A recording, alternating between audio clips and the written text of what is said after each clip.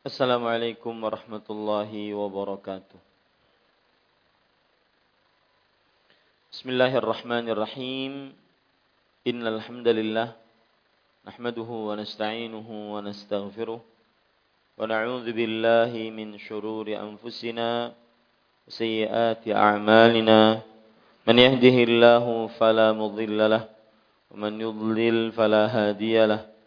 أشهد أن لا إله إلا الله وحده لا شريك له وأشهد أن محمدا عبده ورسوله يا أيها الذين آمنوا اتقوا الله حق تقاته ولا تموتن إلا وأنتم مسلمون يا أيها الناس اتقوا ربكم الذي خلقكم من نفس واحدة وخلق منها زوجها وبث منهما رجالا كثيرا ونساء واتقوا الله الذي تساءلون به والأرحام إن الله كان عليكم رقيبا يا أيها الذين آمنوا اتقوا الله وقولوا قولا سديدا يصلح لكم أعمالكم ويغفر لكم ذنوبكم ومن يطع الله ورسوله فقد فاز فوزا عظيما أما بعد فإن أصدق الحديث كتاب الله وأحسن الهدي هدي محمد صلى الله عليه وعلى آله وسلم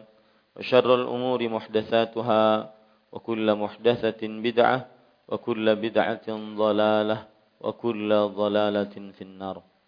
Alhamdulillah, kita bersyukur pada Allah Subhanahu wa taala pada pagi hari Rabu 11 Al-Muharram 1438 Hijriah kita duduk kembali bersama untuk mengkaji kitab Fiqhul Ad'iyati wal Adhkar, fikih doa dan zikir yang ditulis oleh Fadilatul Syekh Abdul Razzaq bin Abdul Muhsin Al-Abbad hafizahullahu taala.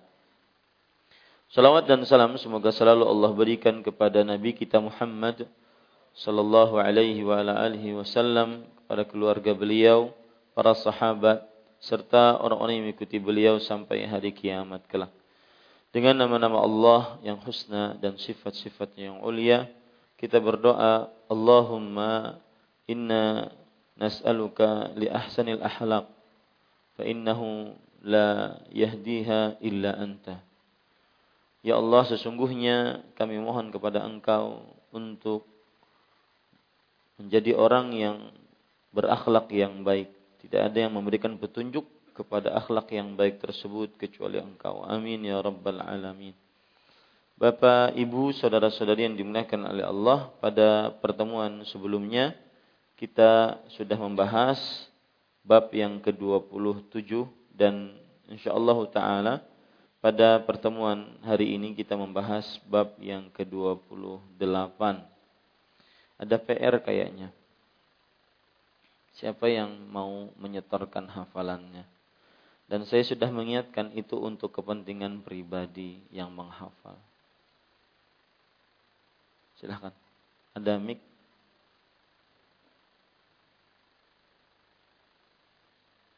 Ada dua doa yang dibaca oleh Rasul sallallahu alaihi wasallam tatkala sujud, kemudian doa tatkala gelisah dan resah. Sebelumnya, kenapa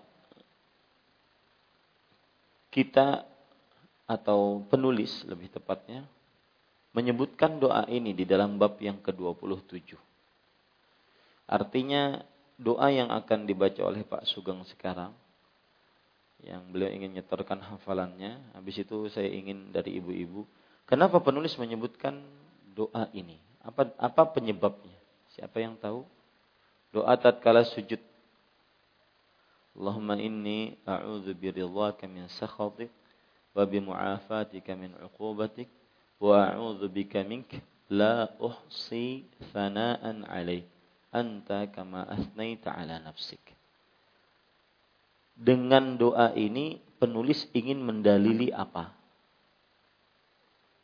Tentang nama-nama Allah yang belum disebutkan dan tidak bisa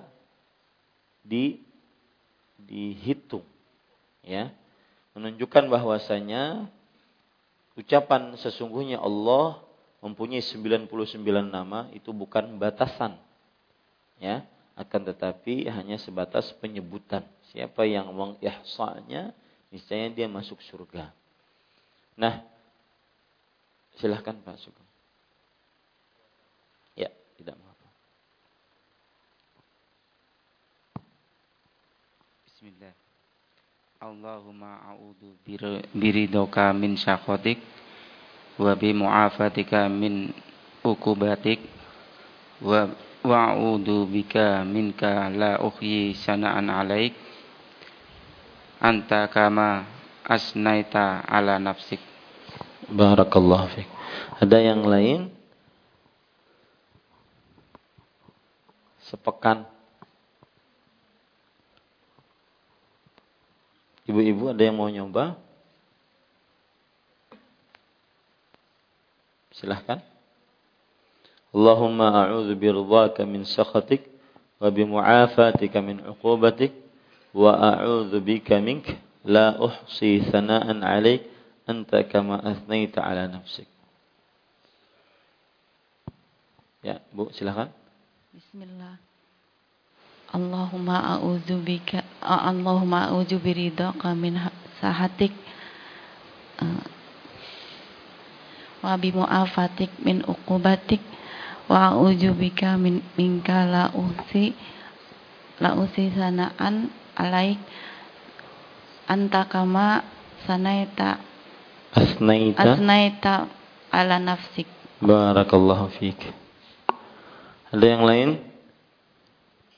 Dari bapak-bapak, saudara-saudara sekalian. Kasaifu sudah ma-WA ulun. Ulun belum hafal aja. Jadi kada ulun takuni. Dua-duanya bisa. Allahumma inni a'udzubika, Allahumma a'udzu biridhaka. Sama. Tidak mengurangi atau melampaui makna. Ya, silakan Mas Taisar. Yang masih muda-muda semestinya ini harus menghafalnya. Kalau yang sudah banyak urusan, banyak cucu, mungkin ada semacam keringanan. Tapi yang masih muda, apalagi masih jomblo, nah, atau yang baru nikah,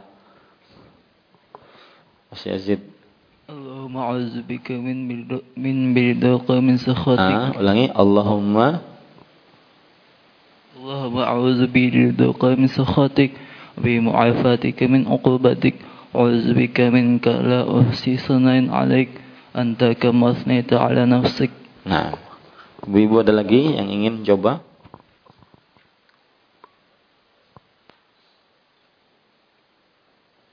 Nah,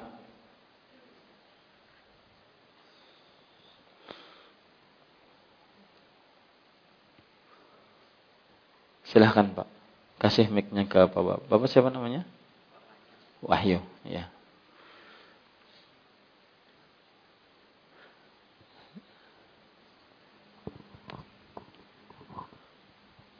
Ya. Doa yang panjang. Pak Ustaz? Yang panjang. Yang panjang. Ya, silakan. Allahumma inni abduka wa ibni abdika wa ibnu amatika masiyadin fiya madin fiya hukmuhu adlun fiya qada'uka as'aluka bikulli ismin huwa laka samaita bihi nafsik au anzaltahu fi kitabika au 'allamtahu ahada min khalqika aw ista'sarta bihi fi 'ilmil ghaibi indaka an taj'alal qur'ana rabi'a qalbi wa nura sadri wa jala'a husni wa dhahaba hammi. Ya. Barakallahu fiik. Jazakallahu khairan. Yang menghafal untuk dirinya sendiri. Ada hadis berbunyi, man wajada khairan falyahmadillah. Man wajada ghaira dzalik fala yalumanna illa nafsah. Siapa yang mendapati kebaikan, maka hendaklah dia bersyukur kepada Allah. Siapa yang mendapati selain itu, maka jangan ada yang mencela kecuali dicela dirinya sendiri. Nah, ada yang lain? Silakan, Bu. Allahumma inni a'udzu biridhaka min sakhatik wa bi mu'afatik min 'uqubatik wa a'udzu bika min la uhsi sana'an 'alaik anta kama asnaita 'ala nafsik. Barakallahu fiik. Sekarang kalau dalam bahasa logat orang-orang Arab seperti di Kuwait, kan kita mengucapkan barakallahu fika untuk laki-laki. Tapi mereka tidak menyebutkan ka-nya di belakang. Barakallahu fik. Itu berarti kepada laki-laki. Kalau perempuan kan barakallahu fiki. Maka mereka mengucapkannya biar ada bedanya. Barakallahu fich. Fich itu berarti kepada perempuan. Nah itu lahjah, logat. Barakallahu fich. Baik. Ada yang ibu-ibu panjang, doa yang panjang, doa resah, gelisah. Atau ibu-ibu tentram terus bersama suaminya. Jadi nggak perlu memerlukan doa ini. Ini kayaknya yang belum hafal, kayaknya tentram terus. Nggak perlu doa ini kayaknya. Allahumma inni abduk wa banu abdik wa banu amatik nasiyati biyadik adlun fiya hukmuk madhin fiya qada'uk as'aluka bi kulli ismin huwa lak sammaita bihi nafsak أو أنزلته في كتابك أو علمته أحدا من خلقك أو استأثرت به في علم الغيب عندك أن تجعل القرآن ربيع قلبي ونور صدري وجلاء حزني وذهاب همي. Baik, kita lanjut kepada bab yang ke-28. Penulis hafizahullah taala mengatakan tafadhulul asma'il husna wa dzikrul ismil a'zam. Perbedaan keutamaan Asmaul Husna dan penyebutan nama paling agung. Maksudnya apa? Gini, di dalam Al-Quran dan di dalam hadis-hadis Rasul terdapat penyebutan Al-Asmaul Husna, nama-nama Allah yang paling indah. Di sana ada lagi yang bisa kita juga gunakan dalam berdoa, yang disebut dengan Ismullahil A'zam, nama Allah yang paling agung. Jadi dari Asmaullahil Husna itu ada nanti nama yang tersendiri, nama Allah yang paling agung. Dua-duanya ini bisa dipakai di dalam doa sebagai bentuk tawassul. Siapa yang berdoa dengan menyebutkan Asmaullahil Husna, maka diharapkan doanya dikabulkan. Siapa yang di dalam doanya menyebut Ismullahil A'zam, nama Allah yang paling agung, juga sangat diharapkan doanya dikabulkan. Jadi ada dua istilah sekarang. Al-Asmaul Husna dengan Ismullahil A'zam, nama Allah yang paling agung. Ada dua istilah sekarang. Al-Asma'ul Husna, semua nama-nama Allah yang Allah sebutkan baik dalam Al-Quran ataupun dalam hadis Rasul. Ismullahil A'zam yang akan kita bicarakan sekarang ini. Baik. Penulis hafizahullahu taala berkata, laqad marra ma'na bayanu anna asma'illahil husna ghairu munhasiratin fi adadin muayyan. Telah berlalu bersama kita penjelasan bahwa asma'ul husna, nama-nama Allah yang paling indah, tidaklah terbatas pada jumlah tertentu. Wa anna qaulan Nabi sallallahu alaihi wasallam, inna lillahi 99 isman man ahsaha dakhala jannah, la yufidu hasr al-asma'il husna fi hadzal adad. Adapun sabda Nabi Muhammad sallallahu alaihi wasallam, sesungguhnya Allah memiliki 99 nama. Barang siapa meliputnya, niscaya masuk surga. Tidak menunjukkan pembatasan Asmaul Husna pada jumlah tersebut. Ini sudah kita sebutkan. Wa anna qasarahu atau qisarahu ad-dilalatu ala fadilati hadhil asma at-tis'ata wa tis'in. Bahkan maksimal kandungan hadis tersebut adalah menunjukkan keutamaan nama-nama yang berjumlah 99. Itu saja sebenarnya yang dituju dari penyebutan Rasulullah SAW bahwa Allah memiliki 99 nama. Itu menunjukkan kepada bahwa Allah memiliki nama-nama yang paling indah, yang berjumlah 99. Wa annaha ukhtussat bi anna man ahsaha dakhal jannah. Ia memiliki kekhususan bahwa siapa yang meliputnya niscaya masuk surga. Meliputnya, pada pertemuan yang lalu kita sudah sebutkan bahasa Arabnya mengihsa'nya. Meliputnya, mengihsa'nya. Mengihsa'nya itu ada 3 tahapan. Yang pertama, mengumpulkan dan menghafalkannya. Yang kedua, memahami makna-maknanya. Yang ketiga, mengamalkan indikasi-indikasinya. Betul ya? 3 hal itu. Baik. Sekarang penulis kemudian mengatakan, wa fi hadza dalalatun ala tafadhulil asma'il husna khilafan lima nafa dzalik. Maka di sini terdapat petunjuk tentang perbedaan keutamaan Asmaul Husna, nama-nama Allah yang paling indah, berbeda dengan yang menafikannya. Apa maksudnya?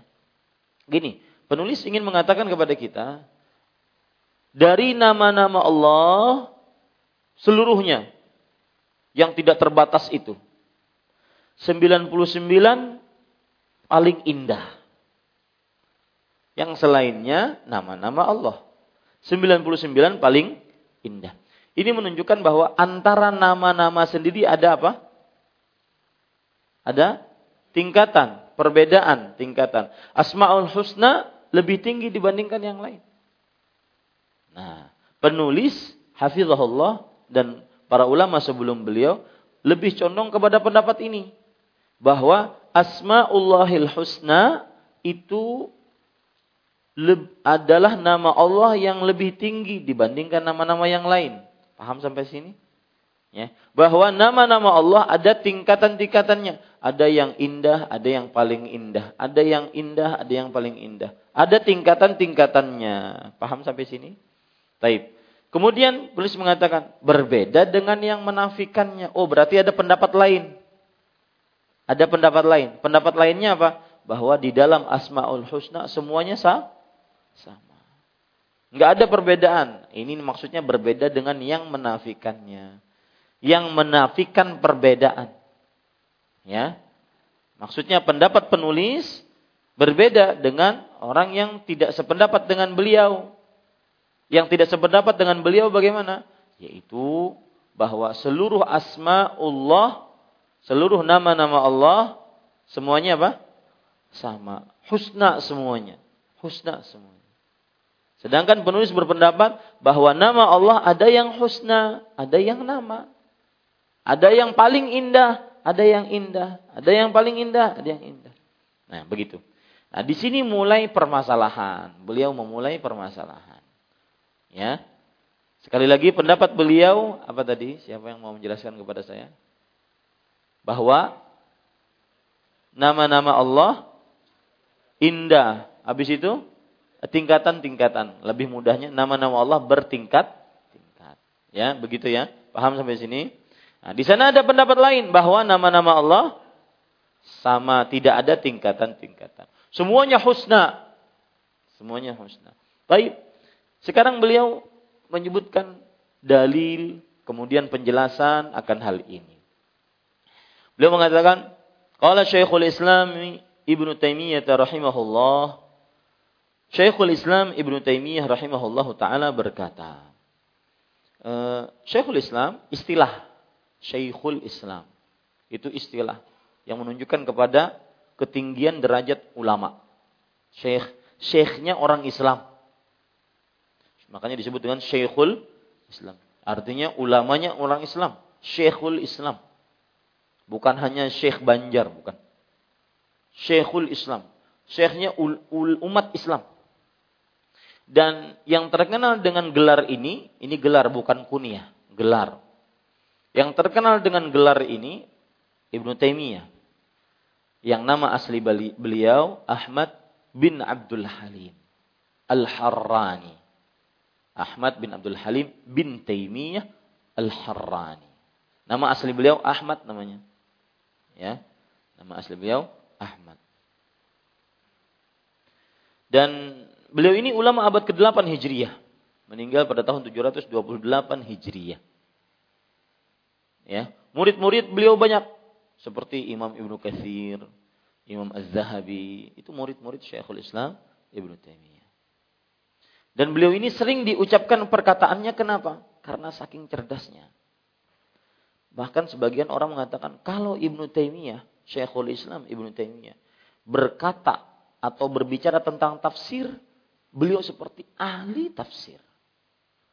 Kalau berbicara tentang bahasa, seperti ahli bahasa. Kalau berbicara tentang Syiah Rafidhah, seperti orang Syiah Rafidhah. Saking dalamnya ilmunya. Ya, dan buku beliau atau ucapan-ucapan beliau yang sangat terkenal tersebut di dalam Majmu'ul Fatawa. Namanya Majmu' itu kumpulan, fatawa, fatwa-fatwa. Bukan beliau yang menulis, akan tetapi ada orang yang mengumpulkan perkataan-perkataan beliau jadi kitab yang banyak. Yang disebut dengan Majmu'ul Fatawa.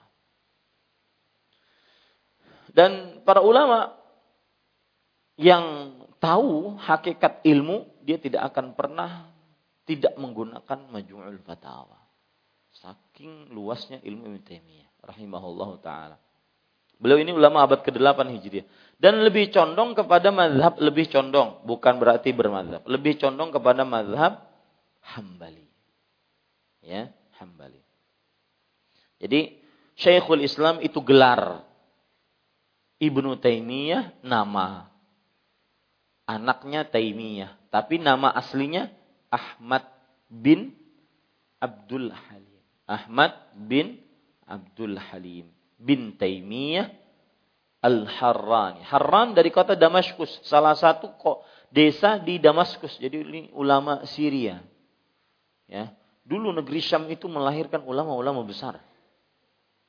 Negeri Syam melahirkan ulama-ulama besar, terutama abad ke-6, ke-7, ke-8. Timbul di sana ulama-ulama besar.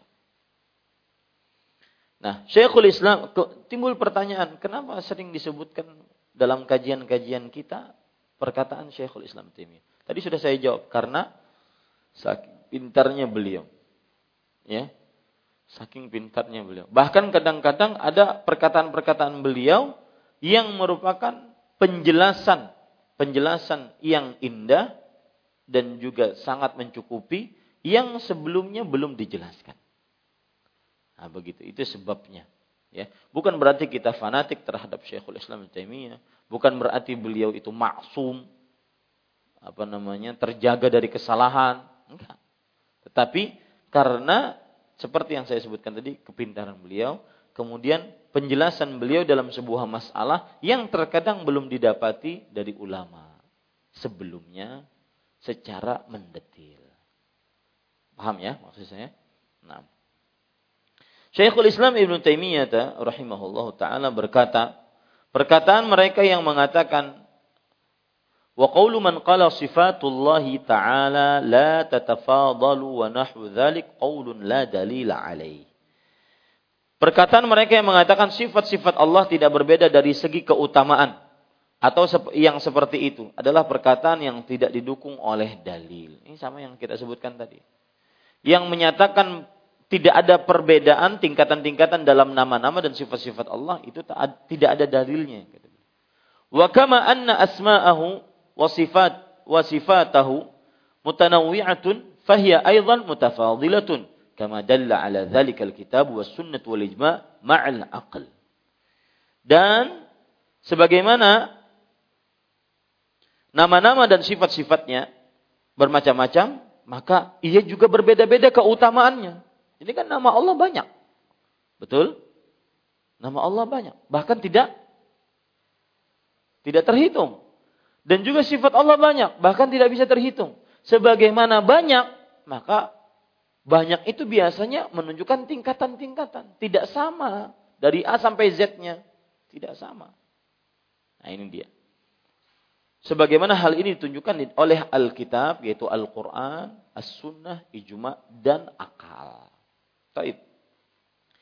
Wa mimma yadullu ala tafadhulil asma'il husna. Jadi permasalahannya sekarang kita pegang kuncinya. Bab ini, masalahnya ini. Dari awal ini nanti sampai penjelasan akhir, penulis cuma menerangkan masalah ini. Apa masalahnya tadi? Bahwa nama-nama Allah bertingkat-tingkat, berbeda-beda keutamaannya. Ini masalah awal, harus pegang antum, ya. Masalah awal harus dipegang. Jadi kalau saya perhatikan bab-bab sebelumnya misalkan, kita berbicara tentang dzikir. Kemudian penulis lari kepada keutamaan-keutamaan zikir. Kemudian adab-adab berzikir. Baru setelah itu penulis menyebutkan tentang zikir yang paling utama baca Quran. Kemudian penulis masuk ke dalam ilmu-ilmu Quran. Banyak.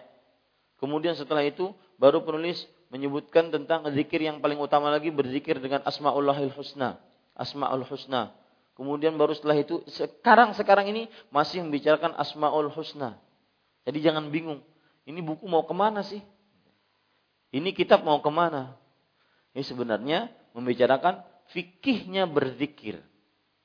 Ya, fikihnya berzikir.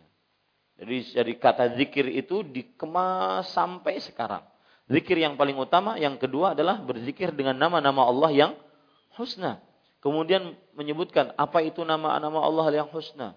Apakah terbatas, tidak terbatas penjelasannya. Nah, sekarang ada lagi pembahasan baru tentang Asmaul Husna.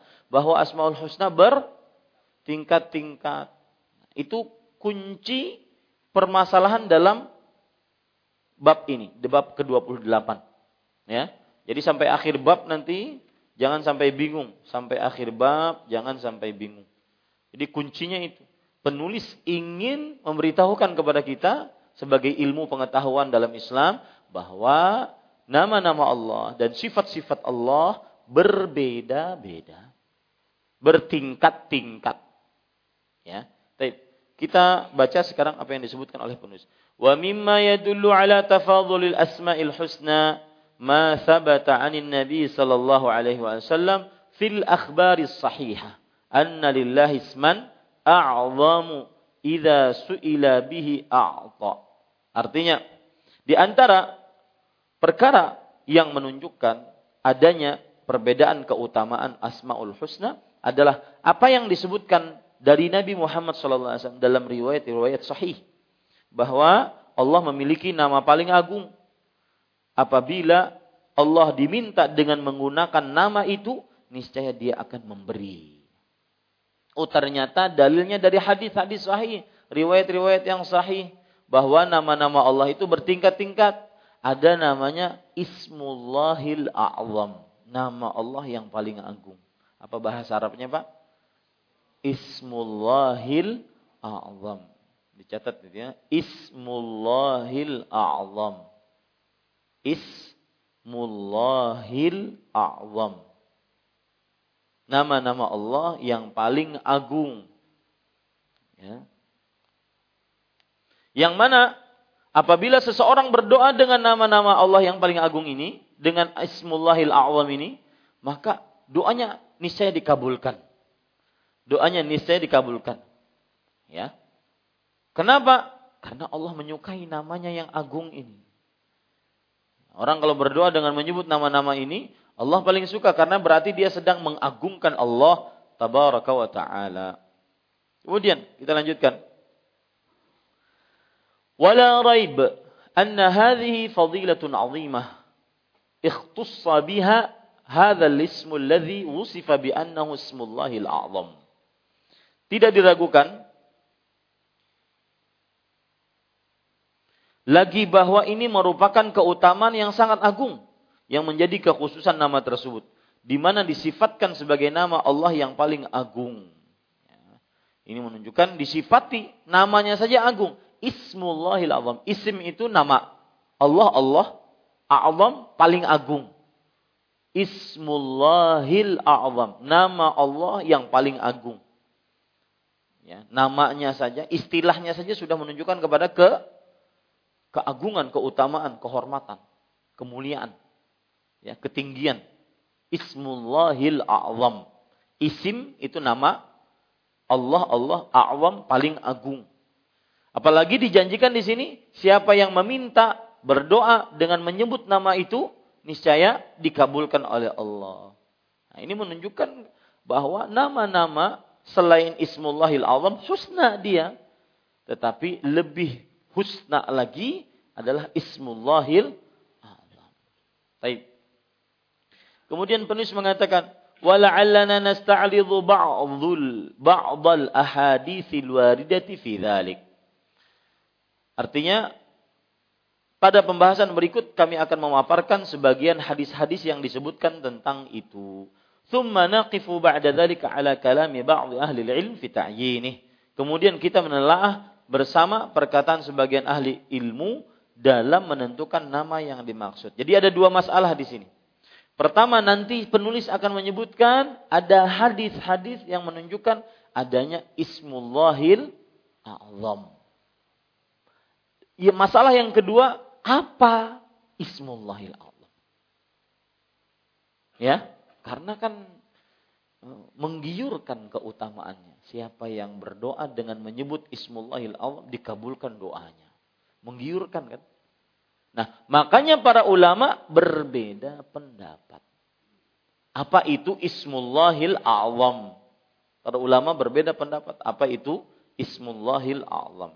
Baik, kita baca sekarang beberapa hadis yang dibawakan oleh penulis.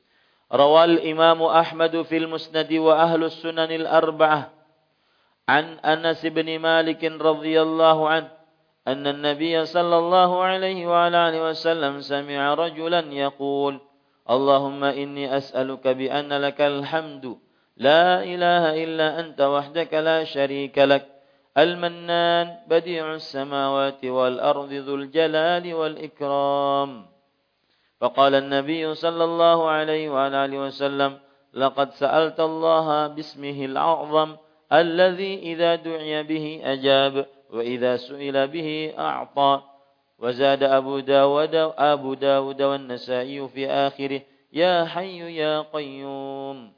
Imam Ahmad salah satu imam yang mengumpulkan dua ilmu,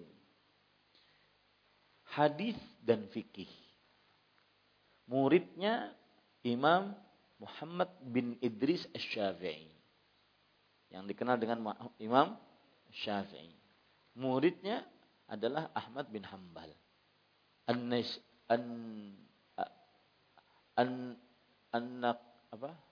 An-Naisaburi.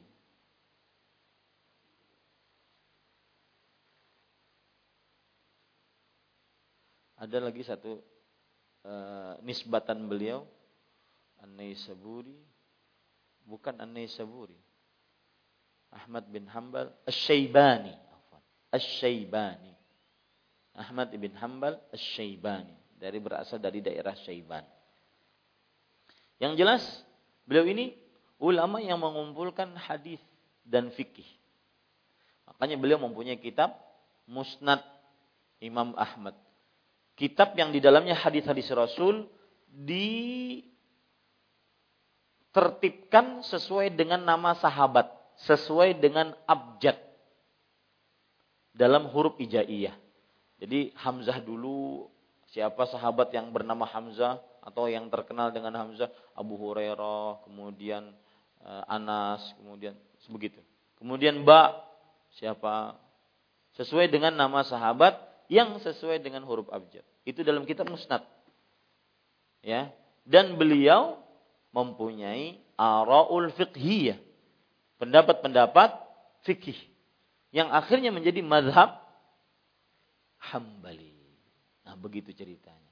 Sedangkan Imam Asy-Syafi'i rahimahullah, beliau juga mengumpulkan fikih dan hadis, hadis dan ilmu fikih. Akan tetapi lebih condong kepada ilmu fikih dan ilmu usul fikih. Jadi orang-orang, para ulama berbeda-beda. Ya, keistimewaannya masing-masing mempunyai istimewaan dan ilmu-ilmu yang diberikan oleh Allah Subhanahu wa taala. Imam Ahmad meriwayatkan dalam Al-Musnad bahwa para penulis kitab As-Sunan yang 4. Siapa penulis kitab As-Sunan yang 4? Sering kita bicarakan ini. Sunan Abu Daud. Sunan itu nama kitab, bukan Sunan Kalijogo, bukan Sunan. Sunan itu nama kitab. Ya, Sunan Abu Daud. Kitab Sunan yang menulisnya siapa? Imam Abu Daud As-Sijistani. Dan Imam Abu Daud mempunyai kitab namanya As-Sunan. Ya. Akhirnya terkenal dengan Sunan Abi Daud. Kemudian Imam At-Tirmidzi, ya, yang mana beliau mempunyai kitab Jami' At-Tirmidzi, maka akhirnya terkenal dengan Sunan At-Tirmidzi. Kemudian Imam An-Nasai, akhirnya beliau mempunyai kitab As-Sunan, akhirnya terkenal dengan Sunan An-Nasai. Sunan Ibnu Majah begitu juga. Nah, kenapa namanya sama Sunan? Karena di dalam kitab Sunan ini semuanya kebanyakan hadis, bahkan semuanya hadis-hadis yang berkaitan dengan hukum-hukum fikih saja. Jadi tidak ada kitab tafsir di dalamnya, hadis-hadis tafsir enggak ada.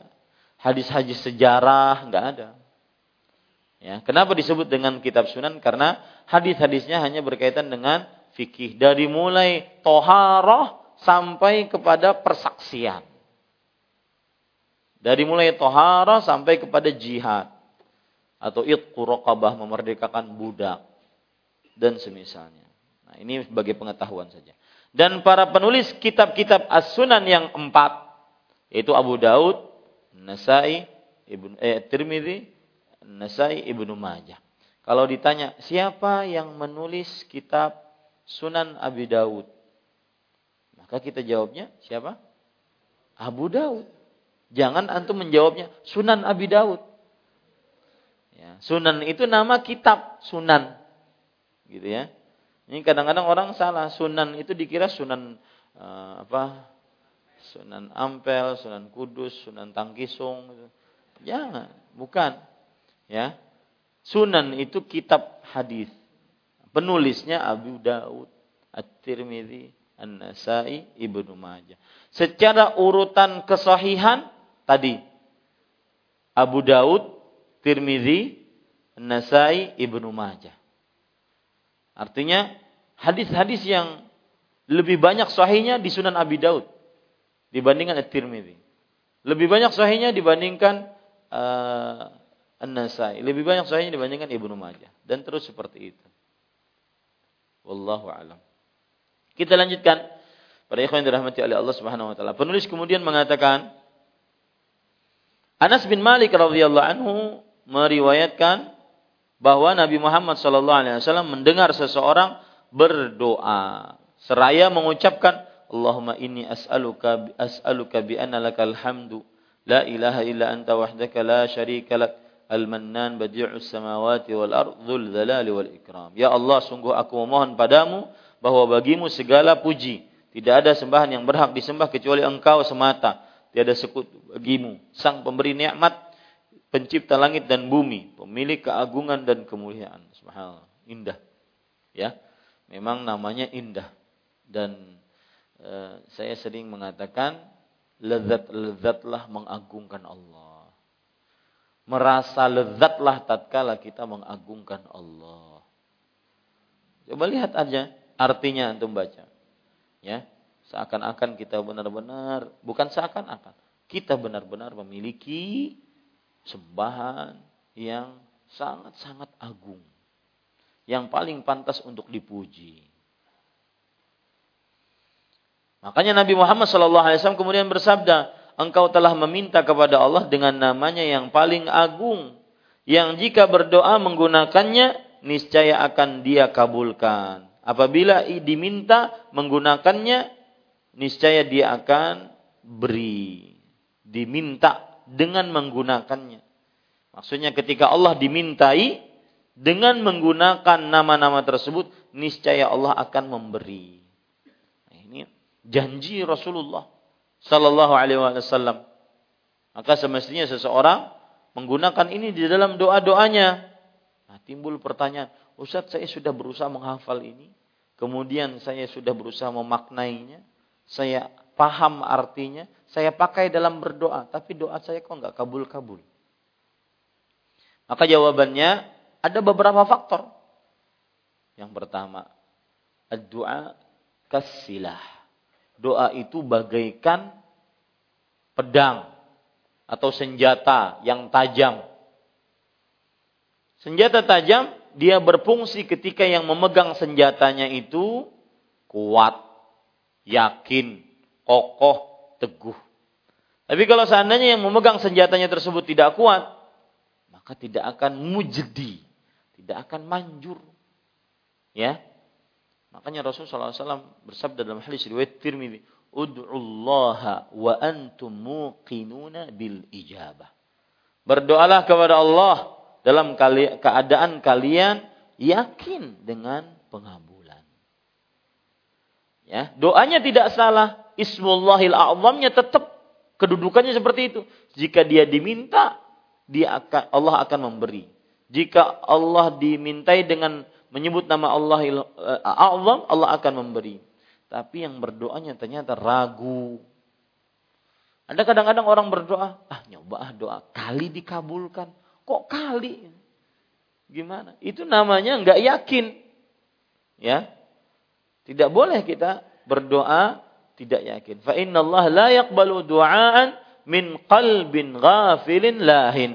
Allah tidak menerima doa dari hati yang lalai dan lahin, yaitu sia-sia. Enggak yakin dia. Ini para ikhwan yang dirahmati oleh Allah. Faktor yang kedua, kalau sudah berdoa dengan Ismullahil A'zam, sudah memahami maknanya ketika berdoa, dipakai ketika berdoa, tapi kok belum dikabulkan. Faktor kedua, sebabnya adalah Allah Subhanahu wa taala menginginkan mengambil opsi yang lain dalam doa. Karena ketika orang berdoa ada 3 opsi. 3 pilihan. Dalam hadis riwayat Muslim, Rasulullah sallallahu alaihi wasallam bersabda, "Ma min muslimin yad'u bi da'wah illa istajaballahu ihda thalath." Tidaklah seorang muslim berdoa dengan sebuah doa melainkan Allah akan mengabulkan salah satu dari 3 doa tersebut. Salah satu dari 3 pilihan. Yang pertama, imma an yastajiballahu da'watah. Allah langsung kabulkan doanya. Yang kedua, imma an yudakhirahu fil akhirah. Allah simpan pengabulan doanya di akhirat. Karena biar lebih sempurna nikmatnya di akhirat. Yang ketiga, imma an yasrifa anhu minas su'i mithlihi. Allah menghilangkan keburukan yang dia dapatkan. Lebih utama dia dapat ini dibandingkan apa yang dia minta. Paham? Ya. Jadi Allah tidak mengabulkan permintaannya, tapi Allah hilangkan keburukan darinya yang lebih utama dibandingkan kalau dia diberikan kebaikan yang dia minta. Minta luas rezeki, minta lancar berdagang. Ternyata Allah enggak kasih. Ya secukupnya aja dagang. Tapi Allah memberikan yang lain. Apa itu? Menjauhkan dia dari penyakit, menjauhkan dia dari kerugian, menjauhkan dia dari perceraian dan semisalnya. Nah, ini para ikhwan yang dirahmati oleh Allah Subhanahu wa taala. Makanya orang berdoa tidak akan pernah rugi. Tidak akan pernah rugi. Saya ulangi, orang yang berdoa tidak akan pernah rugi. Diambil dari beberapa sisi. Yang pertama, kalau dia berdoa, dia akan dipilihkan dari 3 pilihan. Salah satu dari 3 pilihan. Langsung dikabulkan, atau disimpan di akhirat, atau dihilangkan keburukan dari dirinya. Yang senilai dengan kebaikan yang dia minta tadi. Sisi yang kedua, orang berdoa tidak pernah rugi. Dia mengerjakan perintah Allah. Allah Subhanahu wa taala berfirman, "Wa qala rabbukum ud'uni Rabb kalian berfirman, berdoalah kalian kepadaku. Dalam surah Al-Baqarah Allah Subhanahu wa taala berfirman, "Wa idza sa'alaka 'ibadi 'anni fa inni qarib, ujibu da'watad da'i idza da'ani, falyastajibu li wal yu'minu bi, la'allahum yarshudun." Dan jika hamba-hambaku bertanya kepadamu wahai Muhammad sallallahu alaihi wasallam tentang aku, katakanlah aku dekat. Aku mengabulkan doa orang yang berdoa jika ia berdoa kepadaku. Maka berdoalah kalian kepadaku. Lihat. Tidak rugi orang yang berdoa. Dia berarti sedang mengerjakan perintah Allah. Yang ketiga, orang yang berdoa tidak pernah rugi. Kenapa? Karena dia sedang merendahkan dirinya dan benar-benar mengabdikan dirinya kepada Allah. Orang yang berdoa itu kan benar-benar sedang mengabdikan dirinya. Merendahkan, menghinakan dirinya di hadapan Allah. Dan itu yang paling disukai Allah. Ya, itu yang paling disukai oleh Allah Subhanahu wa taala. Rasul sallallahu alaihi wa ala alihi wasallam bersabda, "Aqrabu ma yakunul 'abdu min rabbih fa huwa sajid, fa aktsiru fihi minad du'a."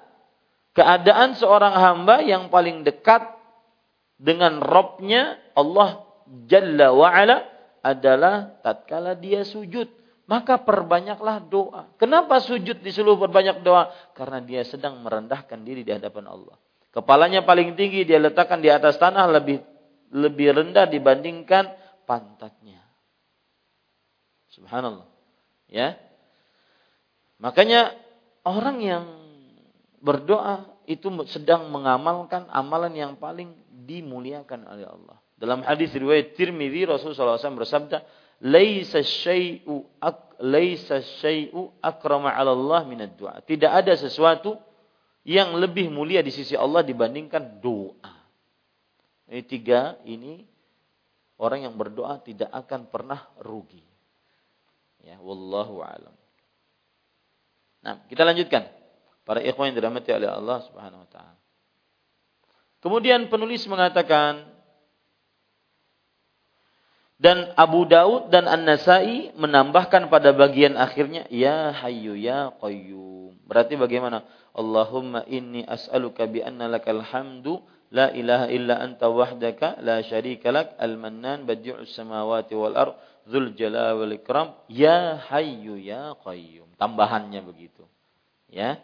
Dan tambahan-tambahan riwayat ini penting dan dapat digunakan kalau seandainya tambahan riwayatnya sahih. Ya. Ini hadis yang pertama yang disebutkan oleh penulis bahwa Ismullahil A'zam ada. Mana Ismullahil A'zam? Yang tadi kita baca. Allahumma inni as'aluka bi anna lakal hamdu la ilaha illa anta wahdaka la syarika lak al-mannan badi'us samawati wal ard dzul jalali wal ikram ya hayyu ya qayyum. Mana Ismullahil A'zamnya Ustaz? Bisa Al-Mannan, bisa Badi'us Samawati wal Ard, bisa Dzul Jalali wal Ikram, bisa juga Ya Hayyu Ya Qayyum. Nah, maka nanti di penjelasan kedua beliau ingin menentukan dengan perkataan ulama mana yang namanya Ismullahil A'zam. Ya, nama-nama Allah yang paling agung. Kita ambil lagi hadis selanjutnya. Wa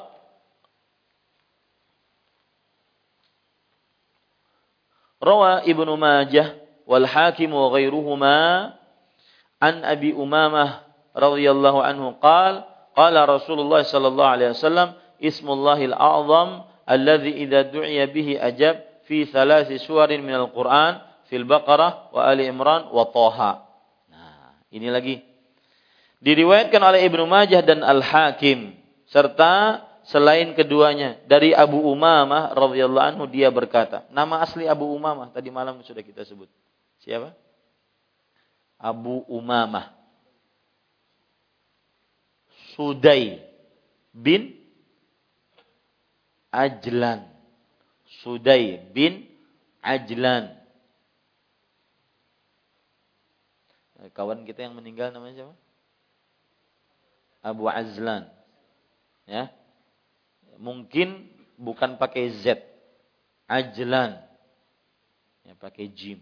Ajlan.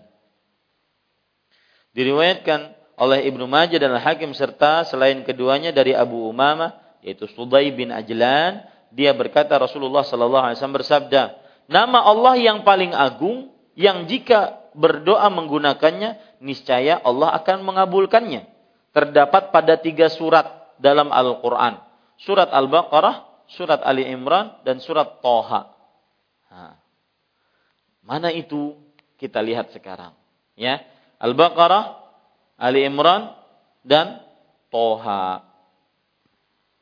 Para ikhwan yang dirahmati oleh Allah Subhanahu wa taala, kita baca riwayat selanjutnya. Wa rawal Imam Ahmad wa Abu Dawud wa Tirmidzi an Asma'a binti Yazid radhiyallahu anha anna an-nabiy sallallahu alaihi wa sallam qala ismullahil a'zamu fi hatainil ayatain wa ilahukum ilahu wahid la ilaha illa huwar rahmanur rahim wa Fatihatu Ali Imran Alif Lam Mim Allahu la ilaha illa huwal hayyul qayyum. Perhatikan, diriwayatkan pula oleh Imam Ahmad, Abu Daud, At-Tirmidzi dari Asma binti Yazid. Asma binti Yazid radhiyallahu anha, sesungguhnya Nabi Muhammad sallallahu alaihi wasallam bersabda, nama Allah yang paling agung terdapat pada 2 ayat ini. Dan sembahan kamu adalah sembahan yang satu. Tidak ada sembahan yang hak selain Dia yang Maha Pengasih lagi Maha Penyayang. Wa ilahukum ilahu wahid, la ilaha illa huwar rahmanur rahim. Dan pembukaan surat Ali Imran, Alif Lam Mim, Allah tidak ada sembahan yang hak kecuali Dia yang Maha hidup lagi Maha mengayomi. Ini menunjukkan tadi yang pertama surat apa itu? Wa ilahukum ilahu wahid, la ilaha illa huwar rahmanur rahim. Surat apa? Al-Baqarah. Kemudian Ali Imran. Betul berarti kan? Tadi riwayat sebelumnya menyebutkan bahwa nama Allah yang agung jika seseorang berdoa dengannya terdapat pada 3 surat. Al-Baqarah, Ali Imran dan Thaha. Sudah kita dapati berarti. Al-Baqarah. Wa ilahukum ilahu wahid, la ilaha illa huwar rahmanur rahim. Itu nama Allah yang agung. Wa ilahukum ilahu wahid, la ilaha illa huwar rahmanur rahim. Yang kedua dalam surat Ali Imran, Alif Lam Mim, Allahu la ilaha illa huwal hayyul qayyum. Kemudian dalam surat Thaha, apa kira-kira dalam surat Thaha?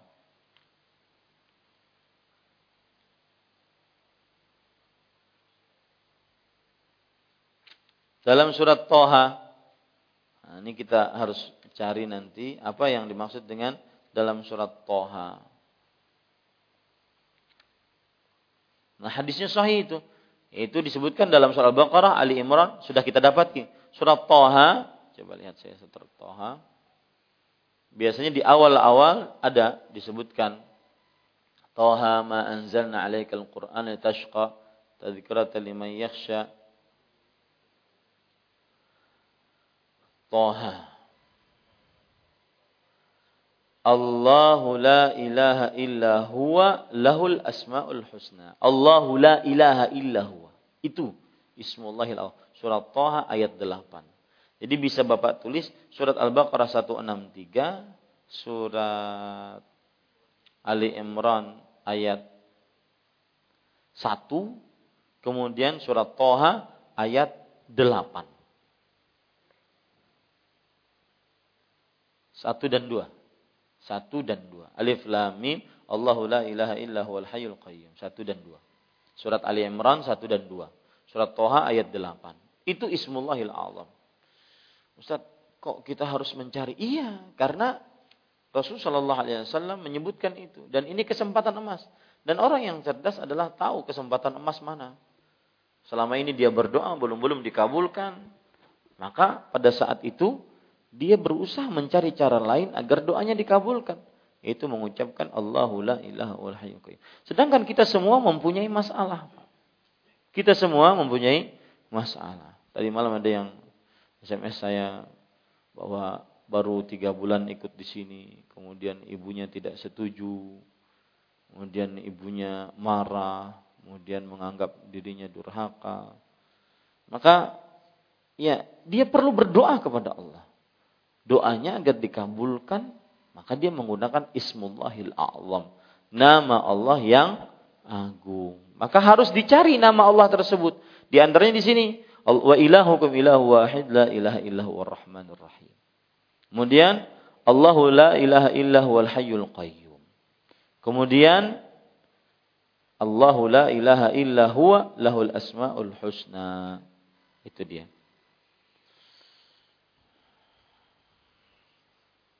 Kita baca lagi riwayat selanjutnya. Penulis kemudian mengatakan, warawa ashabus sunan wa ibnu Hibban an Buraidah radhiyallahu anhu qala sami'a an-nabiy sallallahu alaihi wasallam rajulan yaqul Allahumma inni as'aluka bi anni ashhadu annaka antallahu la ilaha illa antal ahadus samad alladzi lam yalid wa lam yulad wa lam yakul lahu kufuwan ahad. Faqala Rasulullah sallallahu alaihi wasallam laqad sa'ala Allah bismihil a'zam alladzi idza su'ila bihi a'ta wa idza du'iya bihi ajab. Diriwayatkan oleh para penulis kitab As-Sunan yang sudah saya jelaskan tadi dan Ibnu Hibban dari Buraidah radhiyallahu anhu. Buraidah Ibnu Al-Husayb. Nama aslinya Buraidah bin Al-Husayb. Dia berkata, Nabi Muhammad sallallahu alaihi wasallam mendengar seorang lelaki berkata, Allahumma inni as'aluka, ya Allah sesungguhnya aku memohon kepadamu, bi anni asyhadu, bahwa aku bersaksi, antallahu la ilaha illa anta, engkau adalah Allah, tidak ada sembahan yang hak selain engkau.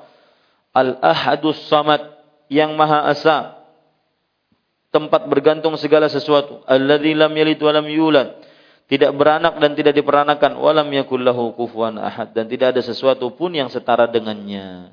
Maka Rasulullah sallallahu alaihi wasallam bersabda, dia telah memohon kepada Allah dengan menggunakan namanya yang paling agung, yang mana jika diminta menggunakannya niscaya akan dia beri, dan jika berdoa menggunakannya niscaya dia akan kabulkan. Mana berarti namanya? Antallah, bisa Allah. Ya, bisa apa? Allah. La ilaha illa anta. Bisa ilah. Bisa juga. Al-ahad. Bisa juga. As-samad. Bisa juga. Itu termasuk Ismullahil A'zam. Alladzi lam yalid wa lam yulad. Ini juga Ismullahil A'zam. Wa lam yakul lahu kufuwan ahad. Tidak ada yang setara dengan Allah Subhanahu wa taala.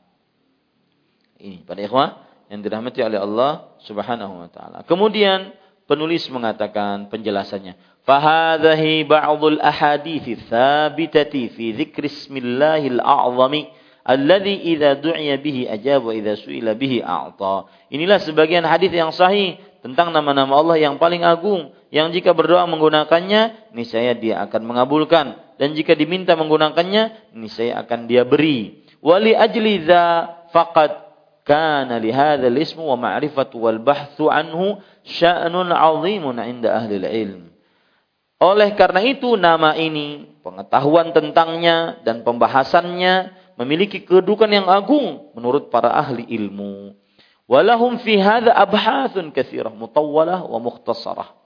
Dan mereka, yaitu para ulama, dalam masalah ini memiliki pembahasan-pembahasan yang sangat banyak, baik yang panjang maupun ringan. Artinya, gara-gara ini ditulis. Gara-gara ini ditulis. Mana sih nama Allah yang agung itu? Karena hadisnya luar biasa. Siapa yang berdoa dengannya dikabulkan. Siapa yang meminta diberi. Nah ini para ikhwah. Nanti insyaAllah ta'ala kita akan baca perkataan-perkataan para ulama tentang penentuan Ismullahil A'zam itu apa. Nah ini kira-kira sampai di sini dulu kajian kita.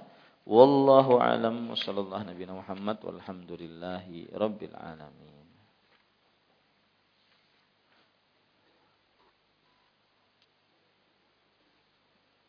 Ya, kita cukupkan dengan kafaratul majlis. Subhanakallahumma hamdik asyhadu an la ilaha illa anta astaghfiruka wa atubu ilaik. Wassalamualaikum warahmatullahi wabarakatuh.